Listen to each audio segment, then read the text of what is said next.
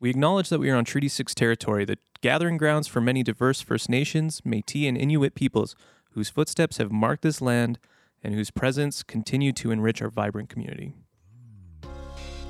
Hello and welcome back to Research Recasted, the Knowledge Mobilization Podcast. I'm Brittany Eklund and I'm here with Dylan Cave and our guest today, Dr. Ross Shaw.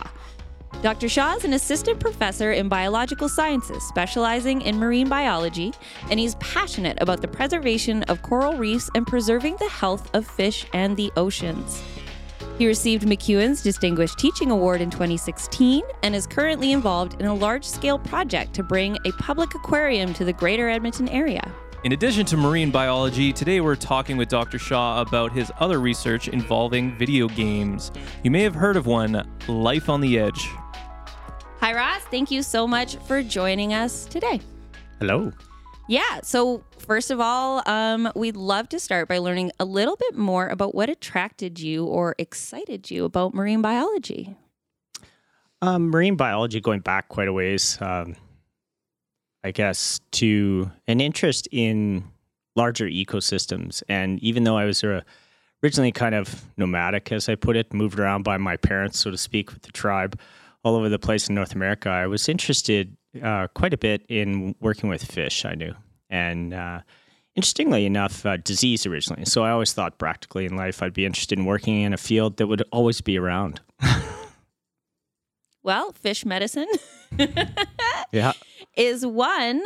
And yeah, I mean, marine biology, like that's one of those cool things that kids want to be when they grow up, right? Like you think SeaWorld, which is obviously maybe not a great idea of conservation. But something I'm really excited to talk about with you is a conservation aquarium. So I guess before we dive into that, can you tell us a little bit about the Aquatic Biosphere program? Sure. So the aquatic biosphere is, even in its terminology, something that kind of makes you pause because it is in essence easy to explain to the general audience of, say, the public, that you're looking at construction of a facility that is a public aquarium, so to speak, but very different. So the working name we have on the project right now, Aquatic Biosphere, really lends you to think about, well, you're dealing with water, obviously, and you're dealing with a biosphere, which is very large, a biological living sphere, which can be the whole planet and is in essence. So we are in building this project really looking at hitting into education and awareness of the aquatic ecosystems and how there's a lot of diversity and issues surrounding that, from the organisms themselves and conservation issues to the economics and the actual cultural issues interacting with water. So the facility itself is one of the things I want to accomplish in life. And the other being the other half of this podcast, which I've accomplished the first, which is the educational video game. Okay. So when you're talking about the Aquatic Biosphere program, I mean, when you say a biosphere, essentially it could be the size of the Earth. What would this particular project encompass? Like, is it going to be one area of the province? Is it going to be rivers, lakes, watersheds? Is it going to be wetlands? Like, what kind of are we looking at? If I was going to go visit the biosphere, what would I see? What can I expect? Yeah, so the project itself has, in the planning phases, come up with a very kind of unique concept that was one we always struggle with in biological sciences, is that kind of disconnect with the biology. People love to go out and experience it, but when they go to a lot of these facilities, when you think of a traditional aquarium or the historical aquariums, they mainly go for that kind of consumption and entertainment aspect. They do get some of the education, but you walk into these facilities and you think, oh, I'm going to go to this area. I'm going to go to that area. I'll go see the coral reefs. I'll go see the freshwater lakes. I'll go see the Arctic exhibit. And you kind of pop around within the exhibit. We are interested in doing a real connection with the education and the biology. So you would look at a facility that has a path development in it. So as you go through the facility, there is representations through displays and so forth, and the education aspect, immersive knowledge that's transferred to you in various aspects. So you have a connection in a path. So we actually are looking at a water cycle, and starting in, most people don't know this, in the Rocky Mountains, the Columbia ice fields, and focusing on Alberta. But Alberta actually feeds its water from the ice fields in the Rocky Mountain Snow Dome into the actual Arctic Ocean, into the Hudson's Bay region, and also into the Gulf of Mexico. And then that water returns to eventually the Columbia ice fields. So we want to have people follow, essentially, in essence, a water drop. And the water drop can actually go another path, which we aren't going to focus on in the development, which is towards British Columbia and away towards the actual Pacific Ocean. But the water drop, or the snowflake, as it starts and melts. So you see that kind of already, you're doing an analogy or a connection. And there's a lot of focus on the species that are in Alberta. So the lakes and the rivers here, which people don't know much about. But there's also an aspect beyond that you can go, because you have terrestrial environment that feeds into it a little bit. So you can look at aspects of the society's impact. You can even connect with the water ending up in somewhere like Edmonton. Mm-hmm. And then how we use it each day, cooking and so forth. And then how it returns to the river before being treated, and then goes on in the cycle. So keeping a real connection with the actual path and the biology that is connecting to it. I mean, that's really interesting. If anyone's ever been to like a amusement park, like they have like the Disney Wild Kingdom, and it kind of reminds me of something that you would walk through or go through and follow the path. So I think that's really interesting. Something I'm curious about with it is, you mentioned an aquarium would be part of it. And I'm just kind of wondering, like, is this a biosphere with live animals? And how does conservation interact with something like an aquarium?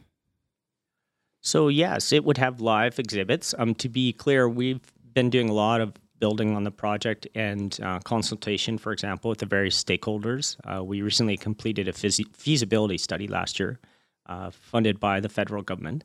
And the one thing that's very important to understand is there would be living organisms in the facility as they are part of the biology, but we're steering away from larger, more problematic organisms. So there's no cetaceans, there's no whales, there's no, seals and so forth, those types of aspects of the larger marine mammals. And connecting to the aspect of the conservation is really to understand the project itself, and the facility, as you go through it, would have a huge impact on the aspects of education. There's so many aspects to that, and the project itself, and also the environment and that conservation aspect. So ideally in these types of facilities, you are looking at not only endangered species, at-risk species, but you're also looking at the native species. We have over 60 species of native fish here. And you're also looking at invasive species. Yeah. And that's a component to the development. And then you also have the economics. So really we call this a triple E project, which is kind of an interesting analogy. So the education, the environment, and the economics all need to work together. I mean, generally society, we understand they're not disconnected. There's always an impact, especially when it comes to water, water being essential for life at many different levels. And the conservation aspect is very important. So understanding, and real interaction, so an immersive experience. So you can have many aspects to that where you don't necessarily have to have the organisms themselves. Some organisms are so, endangered and threatened, there would be perhaps a lot of difficulty in maintaining some of them, or they get to be very expensive. So, for example, in California, they have maintained in aquariums some of the sea leafy dragons. But talking behind the scenes to some of these aquariums, which I've worked with, they're like, well, Ross, we paid $128,000 US per fish. So, wow. Do you want to take that risk economically in your facility? Do you have the ability to do that? So there are some that are quite rare nowadays and getting, unfortunately, more at risk. And we know that with the changing environmental factors. Well, that's something that I was interested about is like here locally, what what kind of aquatic animals and plants are the most threatened here in the prairies that you'd be maybe looking to conserve in this project? Yeah, so there are some, unfortunately, to select from. And bull trout is one of the ones, for example, that are on the vulnerable list already. A lot of the aspects of that has to do with our exploitation, too, of the actual species. And bull trout, an example in the early 1900s, fishing them and then tossing them aside because people didn't like them. Which is wild because trout is delicious. Yeah. And working in conjunction with looking at, again, those invasive species. So there's not just fish, but there's other species of plant and so forth. And, these have experts in their own field, such as botany and so forth, and looking at those aquatic species that exist in both plants and animals, and even other aspects, interacting with invasive species we may not even be aware of or not really aware of. And there's some very interesting examples like zebra mussels, most people have heard of. Yeah, a lot of time you'll go to the lake, and I know they are Check like, your boat. check your Check boat, your check boat your for- boat Yeah. because of zebra mussels. Yeah, and they've even gone as far as really as a governmental political level trying to ramp up that inspection. They use dogs now to sniff Oh. for them. Wow. So, yeah, there is a great effort, but these invasive species are very tenacious, and we know that from cultural experience on many levels in European history. And now with zebra mussels, for example, they found them recently coming in on moss balls. So moss, sphagnum moss and things like this that people buy for their gardens and so forth. At pet stores, they were selling these little moss balls, and in would come the zebra mussels inside of the moss balls. And they're very concerned that those could be released, obviously, within Alberta but and start to how do they establish. survive? They can survive months without water. Oh my gosh. Yeah. So there's very interesting aspects of conveying the education there again that people are quite surprised to learn about. But because, there's so much information out there. And again, it's how it's distributed to the public. And we all are aware of that. When people go to these types of facilities, they're one of the top 3 things to visit at a city. So you have many aspects there of repeat visits and so forth.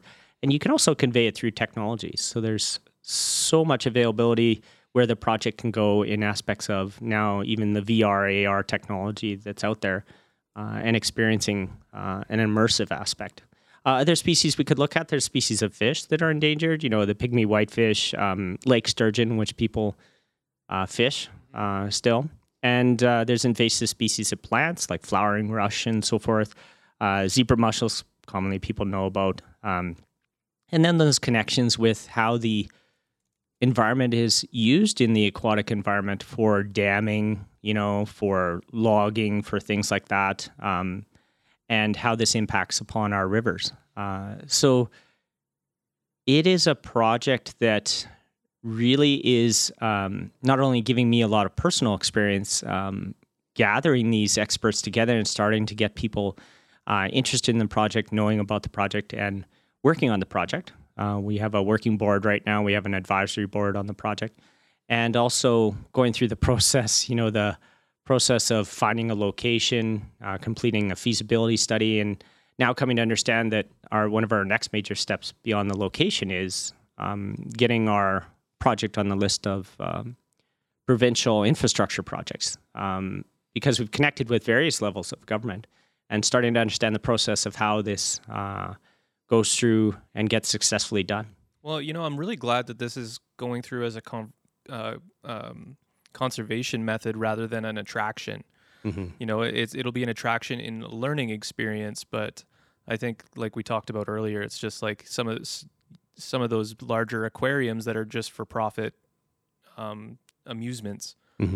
So working with something that's more on a conservation method, I think, is really important for sure. But it sounds also like there is an approach to this being an experience and to having entertainment value. And like that seems like it's the 4th E, right? Because I think it's easier to get, especially kids, to interact with an experience that's fun.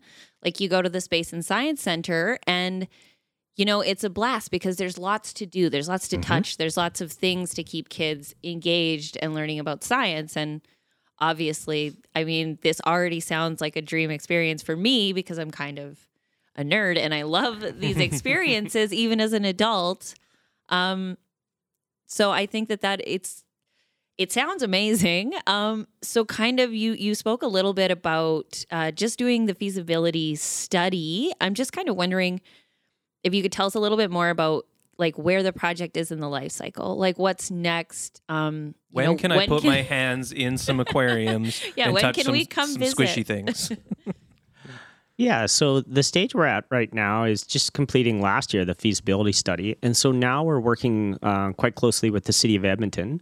The project itself doesn't have a discrete location, so our next major step is to get that discrete location kind of nailed down. A feasibility study looks at different locations as part of the study and determines which would be the best location. One of the locations, for example, that's come in top in our list is Northlands. Northlands is redeveloping. We participated in that early call by the city for giving a proposal to the Northlands redevelopment and urban planning committee. This is in itself a process which is very complex.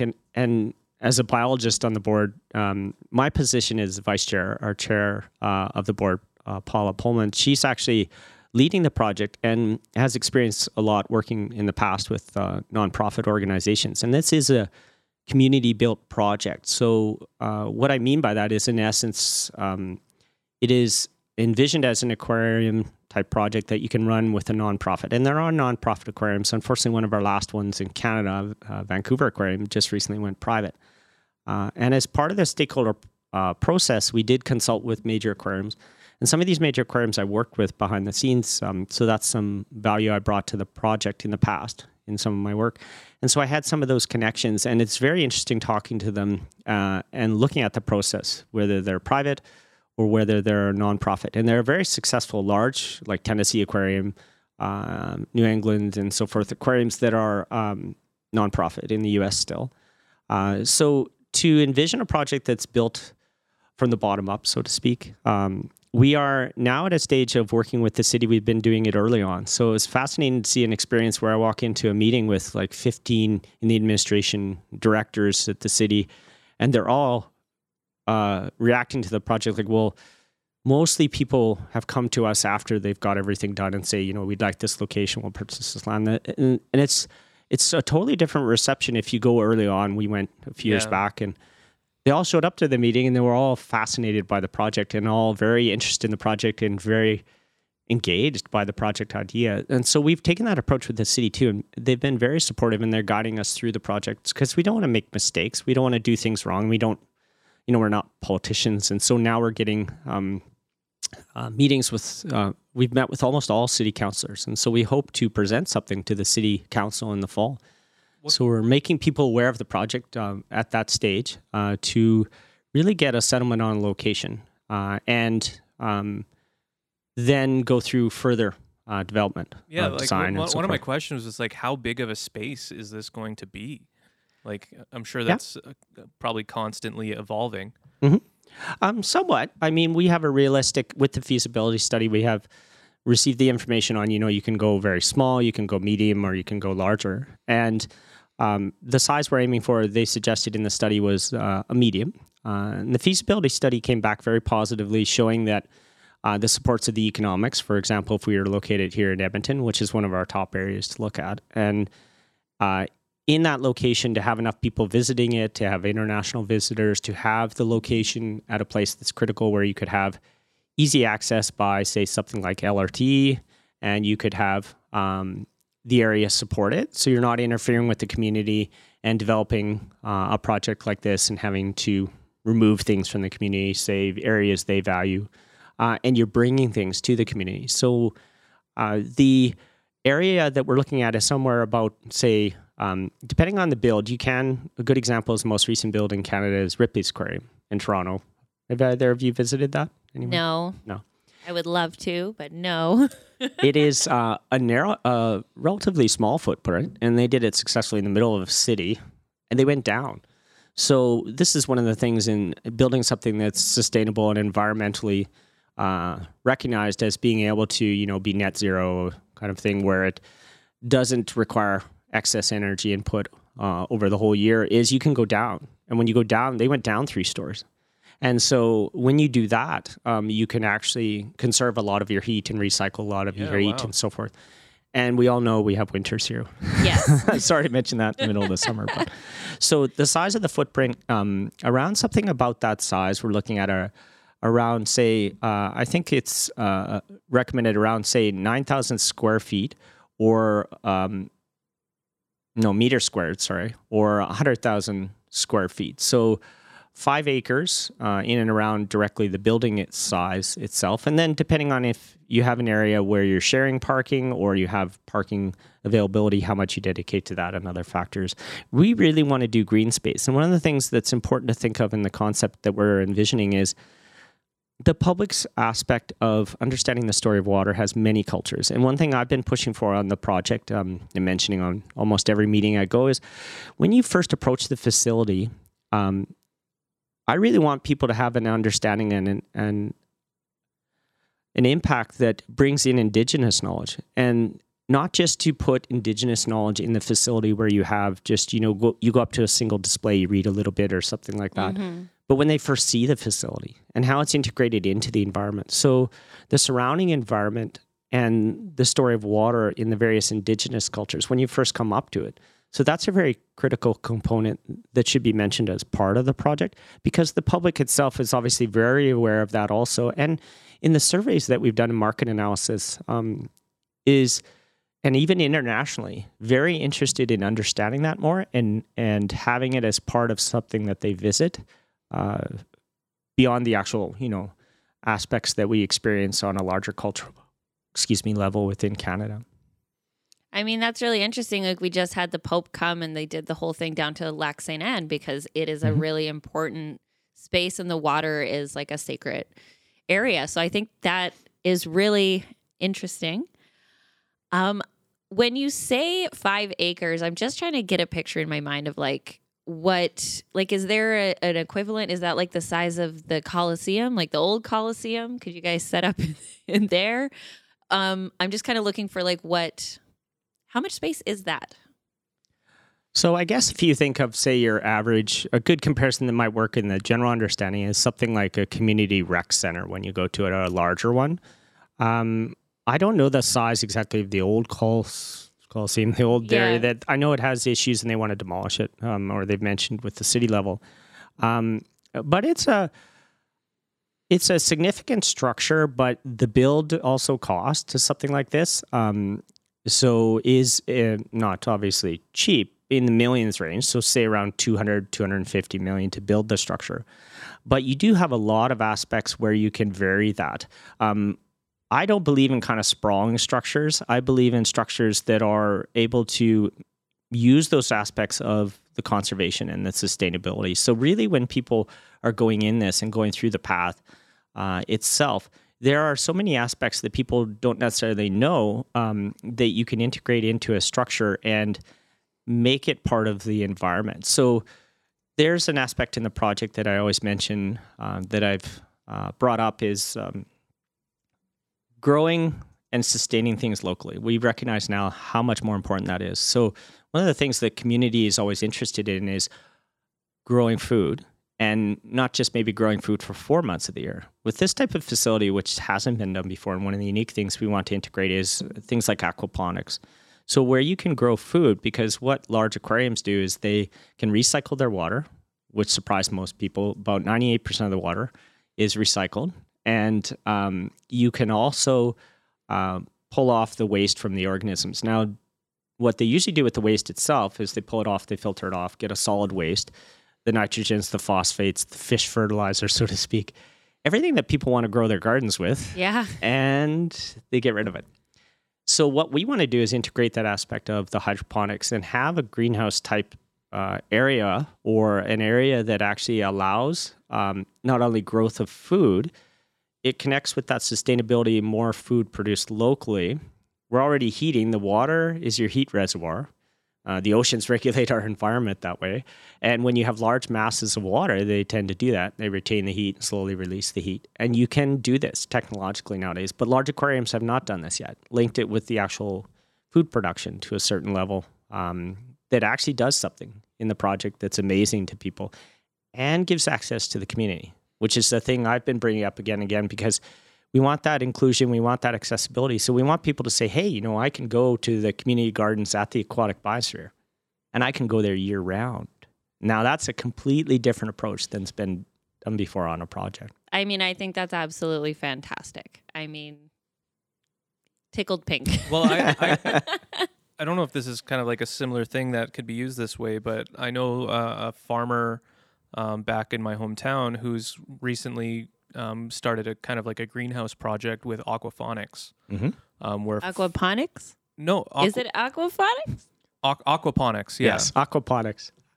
Like fish feeding on the roots of the plants, and then the fertilizer from the fish is like, it's like this cycle of thing. Yeah. The circle of life. Circle of life. Yeah, they've done some interesting projects, more from the public's perception of that, going in and experiencing something completely new. One of the most unique ones I've seen within, say, the last 10 years, although I haven't done a recent visit to a lot of the major new aquariums, the scale of some of those is mind-boggling. We're not going for that scale, so we're not going for, 3 football links in size or something like that, with, whales and things like that. I mean, here on the prairies, there aren't too many whales. No. Is they had where you could put your hands into tanks, and the fish would nibble off all your dead skin. Oh, yeah. My son loved that. I feel like I went down to near Drumheller, and we were in the river. And like you'd just be tubing in the river and they'd just be going crazy. And I was like, I hate this.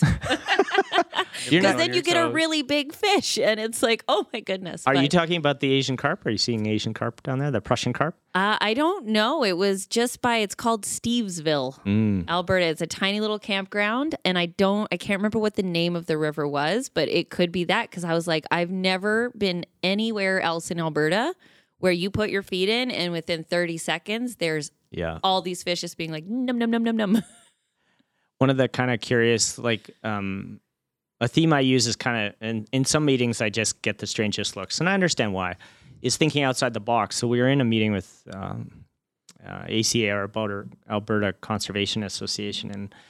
And I said, well, why don't we do at the facility, invasive species are very important. You're monitoring them and you're looking at Prussian carp. I said, so instead of doing, the standard approach where, and at some of these facilities, you have like, say, a pond where they can view fish, or you have a U-fish, which is curious. I said, why don't you do a little U-fish for invasive species? And there's this long pause. And then the director we're meeting with says, that's a really good idea, actually, because that would, if it's self-contained, obviously, pool-like, you don't have it in, or any way it can get out, so to speak, but you have the public actually catch it, which they really want to do, it seems, and see what it is. And then they actually interact with it and see it.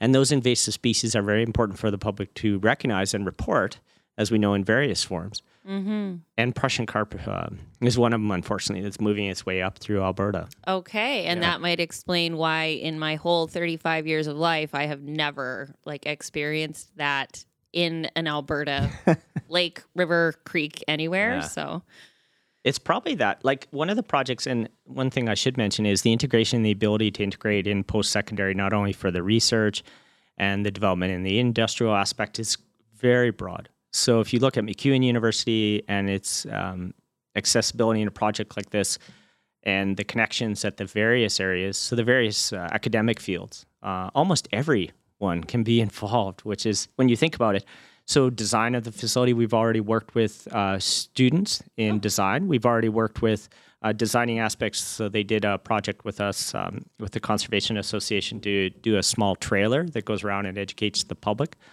called the Minnow, cute name. And they actually have the ability in business. They've been working, the business students, on projects with us to look at our market analysis, our business design, and biological sciences students have been working on the project. And when you actually design the facility, art in the facility, many different aspects.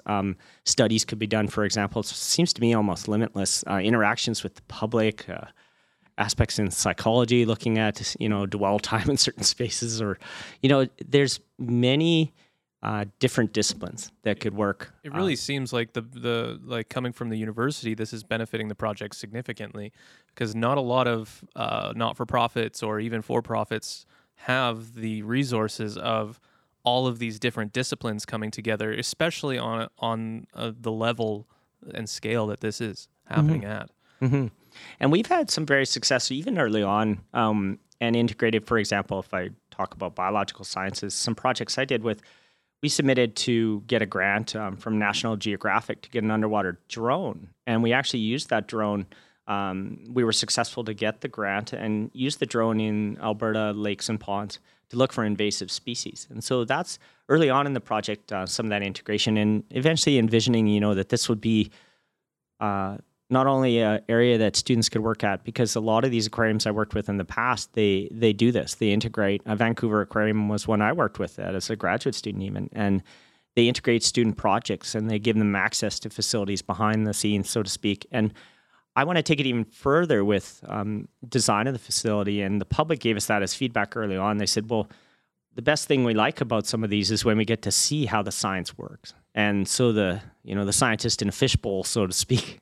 So they're part of the actual exhibits. And we talked to California Academy of Sciences. I know the director of science there, and she was Dr. Bennett. She was very helpful in giving us some tips, because that facility is actually a natural history museum, but they're a large facility, and they have science and research in the background. And she said, your best thing is to integrate it beforehand, because we tried to retrofit a lot.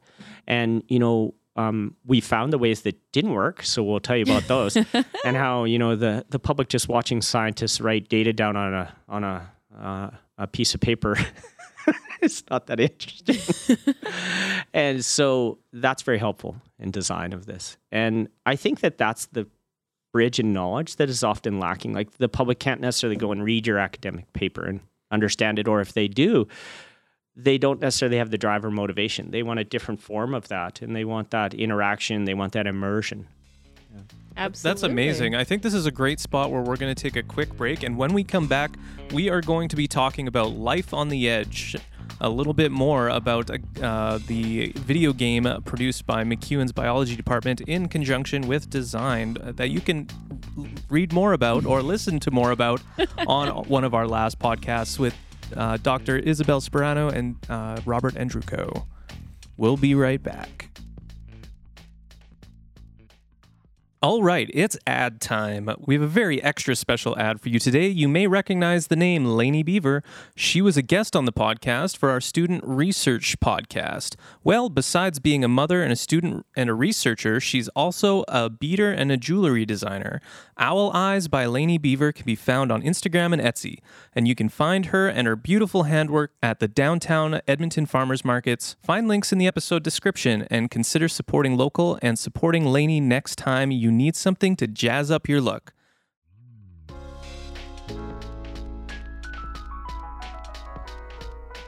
And we're back. So, Ross, you mentioned that the biosphere was one of two things on your bucket list. And the other thing on your bucket list was Life on the Edge. And you've now accomplished that. So I'm kind of curious, when did you know that, creating a video game was something that was on your to-do before I die list of accomplishments? I probably knew that early on when I started teaching at MacEwan. I've been here for 22 years now, even saying that. And I know there's faculty that have been here longer, but I've been here a while. Yeah. So early on, I knew this because I was seeing that students were playing video games more. Video games were becoming more popular. And the first kind of perception, and still around today, is not necessarily positive with that. It's similar to, you think of when phones were introduced. So we see phones as a distraction. So if you're actually on a phone, maybe, a lot of people can interpret that you're distracted by it. So video games were perceived and can still be perceived the same way today. And a lot of it, you hear, for example, say a parent comment, X child is on video games all day. They're just not doing anything, so to speak. And one of the things that is being missed in that is their learning. And so I started to think, well, in an aspect of teaching, so being teaching folks to why see it as a distraction. So when someone's using their cell phone or video games in general, why not see how you can use it, especially the addiction part, which is funny because a lot of people mention that word with video games. And so I started looking into it more, and I thought I'd love to be able to do a video game. Early on, I was thinking of a video game that was actually like Spore. Spore is a game that got, as we say, nerfed. Because when they released it, they changed it for the market, but it was originally designed to actually, in the concept, show how life could evolve, which is a very complex thing to start to tackle, but to give another method to explain that. And so when I say to students, I am fascinated and really taken in with serious video games, they kind of look at you and they're like, wow, it sounds really intense. What do you mean by serious? And then I say educational video games, and they go, oh, and their face kind of changes, and you can see their face change to not necessarily positive, which is curious. And I say, look, your reaction, as soon as I say educational video game, you're still like, oh, it's not going to be fun. And that's the problem they found with educational video games. A lot of them have focused on the education rather than making them fun. And so much so that the research field actually called for people as recently as 2017 to make more fun educational video games. And so I knew this quite a few years ago, and I thought, I have to push past that kind of cultural perception, and I still did. And it's kind of changing because it's not going away. So it's kind of like saying, well, my students won't bring phones to class. They won't play video games. No, you can't expect that of students. You have to adapt, and you have to see, well, what advantages are there to this in the learning process? And so that's where educational video games come in. And there's very few designed for university students. And that's one of the things I was surprised at. But I kind of knew it's increasing, but especially in my area in biological sciences. And so they get a lot of exposure as students in K to 12. And then it's kind of like they meet the edge of a cliff and welcome to university. God, are your video games. Yeah, no more Oregon Trail for you. And so we did a survey early on in some of our studies that I've collaborated with. And you mentioned in the other podcasts, so hopefully listeners will access those, Isabel and Robert, that we actually, and Dana, we actually worked on surveying, well, how many students at MacEwan percent-wise would play video games and how often. And we were somewhat surprised, but about 50% of them play it almost daily. Oh, yeah. Wow. Daily or up to weekly. So you can see it's increasing. And you know that if you think, what are 400 million people doing right now as you listen to this, they're playing Fortnite, for example. At this moment, 400 million. Yes. So what are people doing a lot? They're still, and it's increasing. And the video game industry, always people are surprised, makes more than movies. They think of the movie industry economically as being big and making a lot of money. No, it's dwarfed by video games. So a popular video game economically can make more money than a movie can make that's popular, like, say, something from Marvel or something. Mm-hmm. In a year, it takes Marvel to make that money. And a video game makes it in 24 hours. Yeah, so it's like a massive industry. Yep. So I want to continue to develop these educational games and link it with learning and focus on the fun and the academics, but not to lose the fun. And that's important. And that's difficult. And I didn't have the expertise to do this at any scale, to be honest, except for the ideas. So you asked kind of my role in the project. Yeah. Is overall I was the project lead because I came with the original idea, but I needed all these other disciplines. So they had the expertise. I couldn't program graphics on a computer. Yeah, and I quickly want to stop you. Yeah. When you said Dana, do you mean Dana Kobzash? Mm-hmm. Yeah. We also had her on the podcast. Yeah. She did not mention she was part of the game. Yeah. So yeah, go ahead. Sorry. Oh, no. And so I came with the original project idea, and my role was to oversee in that aspect of, because I came with the idea and then worked with design to get it narrowed down and go through that whole double design process. I'm probably, Isabel's laughing if she's listening to this. Diamond design process, I can't pronounce it, to figure out, well, what can we make that will be within our realm? So, I came with all these big dreams, and they're like, whoa, we don't have the resources. We don't have millions of dollars here. You haven't come with $1 million grant. And so the project really actually worked out I would say top notch, because you get a game which is focused on teaching introductory biology concepts, but you're not asked as a student or a player in general, because people in general can play it, to sit down and spend weeks at it or be too challenged. And that's what people will be like, oh, I don't have time for video games here, or I don't have time for an educational video game. And so also think of focus. So think of students who are like using a lot of multimedia, TikTok, etc., and their focus is used to not a lot of time. And so we designed a game that's you can play in under 2 hours and yet learn from. Okay. And yeah, it's kind of just to refresh people's memory. You're defending yourself as a cell against things that are attacking. And I thought it was really cute because it was like, the pandemic had just, had us The in ultimate its clutches. tower defense for Isabel humans. and Robert were talking about like how like coincidentally we had already created a coronavirus as the ultimate boss. And I was like, I mean, that's funny. It's odd, but it's also, I always say eerie when I'm asked that question, because one of the areas we talk about a lot, and it seems all courses and culture in general, and I know people are tired of it, is these COVID and coronaviruses. But at this time, going back a few years, we started this project in 2017. We started writing up the first major grants, and I should mention MacEwan University funded this project internally, grants to us, which we are very grateful for, to give us that kind of ability to employ students. So it's also important to know that this project was built for students, really for students, and that almost all the research funds went towards that. So the researchers were not off going to various places in the world on the funds by any means. It was employing RAs, research assistants, to work on the project in the disciplines. And the game itself with coronavirus and some of these meetings, I still remember distinctively some of the students. The students were wonderful. And one of them said, in design, she said to me, as I was asking about their various backgrounds, she goes, "Ross, I hate biology." And I'm like, okay. So she said, "No, I never liked it." And you don't often encounter that. And I said, "Oh, well, maybe after this, I'll convince you a little differently." And so she was talking during one of the meetings, say, "Well, what kind of viruses and bacteria should we have?"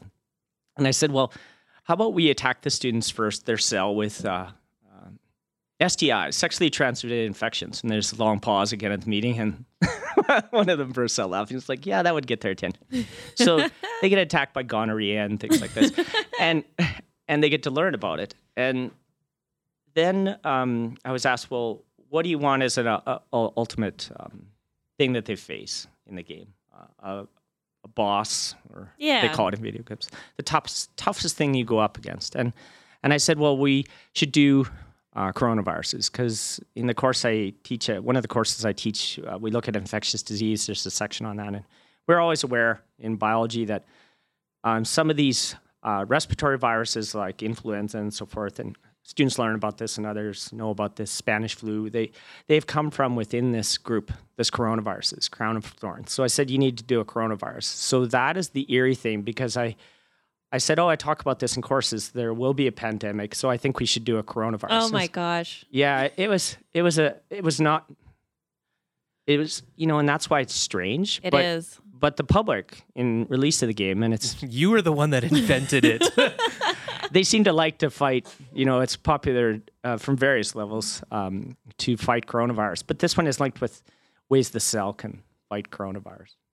Yeah, I thought that was just like, it was such an interesting little piece of this story, which really goes to show, like, we really knew that this could happen all along, and yet here we are 2.5 years later. Well, that would be the scientists saying culturally, we told you so, we told you. Yeah, exactly. 100%. So, like, now that the game's been released, how has it been received? Whether it's analytically or just like, word of mouth, like, what are you hearing about this game? Generally positive. It's always kind of nervous aspect when, you do this type of creative project and you spend so much time on it and effort, and and money you can put into it. And you think of a game and then it's not necessarily received properly, right? So you get the thumbs down versus thumbs up of the general public. Which is a very detailed analytic. And think of, well, that's how the culture seems to work nowadays, right? You get these trends, these things that take off. And we've gotten thumbs up, which I think the whole team is quite happy about. And we've released it on a platform, Steam, but the other flip side of that coin is getting it noticed. So you ask about, well, how's it going? It's just been released and really needing to get the word out. And part of this podcast can be that, because there are so many video games that are released, and how do you get the attention of the public? And there's within this, it's the world's largest distributor of digital content. And there are people in there called curators that go around and look at things and critique them. And they've even reviewed it positively, which is a really good sign, because it shows us, and we, you can always self-believe and you can always say, I think that this is the best thing.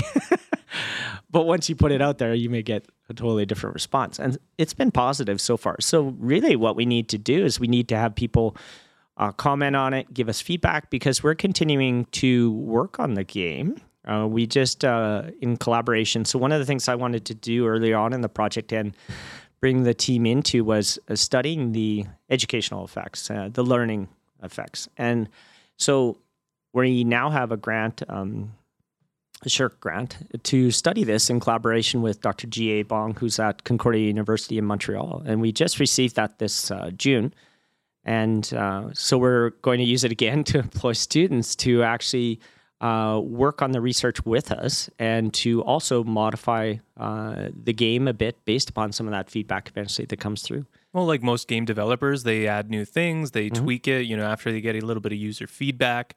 Looking on the Steam store right now, this is getting very positive reviews on Steam. So I'd recommend checking out Life on the Edge for sure. That little shout out I want to It's free too. That's important. It's free, and it's getting free. It's we'll getting put positive. a link in the episode description. You so can play it on Mac and it PC. Yeah. Can you play it on the phone? No, it is not adapted to the phone. No mobile support. Is Nope, we there didn't a do that. plan for that? Because I know, the phones, and that's something that you mentioned, was that, a big piece of looking at students and being like, how do you turn this obsession with the smartphone into like a power for good? Like what is that language one? Duolingo. Duolingo. Duolingo's a great learning game, I think. Or is that something you would consider in the future, is creating a different game that would be set for a platform? Yeah, actually, Unity, I've learned from the computing science side, is actually a language that unifies different devices. So it's fascinating. That's why we could put it on. So the computer science aspect, and explaining it to the biologist myself, I was like, well, it's like Word, Ross. You go in and you go file save as, and you go PDF, and you go these various versions. So I'm like, oh, I can understand that. And losing all the technicality, of course, it unifies these different devices. So it is possible to do it on phone, and it's something we could work on. We haven't discussed it as a team yet, but it is an area that definitely in exploring different devices. But my mind goes even further. Like, I have a prototype I talked about at a conference a few years ago, and other areas of VR and AR. So, and then I have a concept for an educational game in an area that I'm exploring with an external funder, which is really where we need to go for the next major project. And so, and there's some initial interest in that. So giving students the ability to manipulate it, and I think an area that's coming that is being overlooked is VR and AR.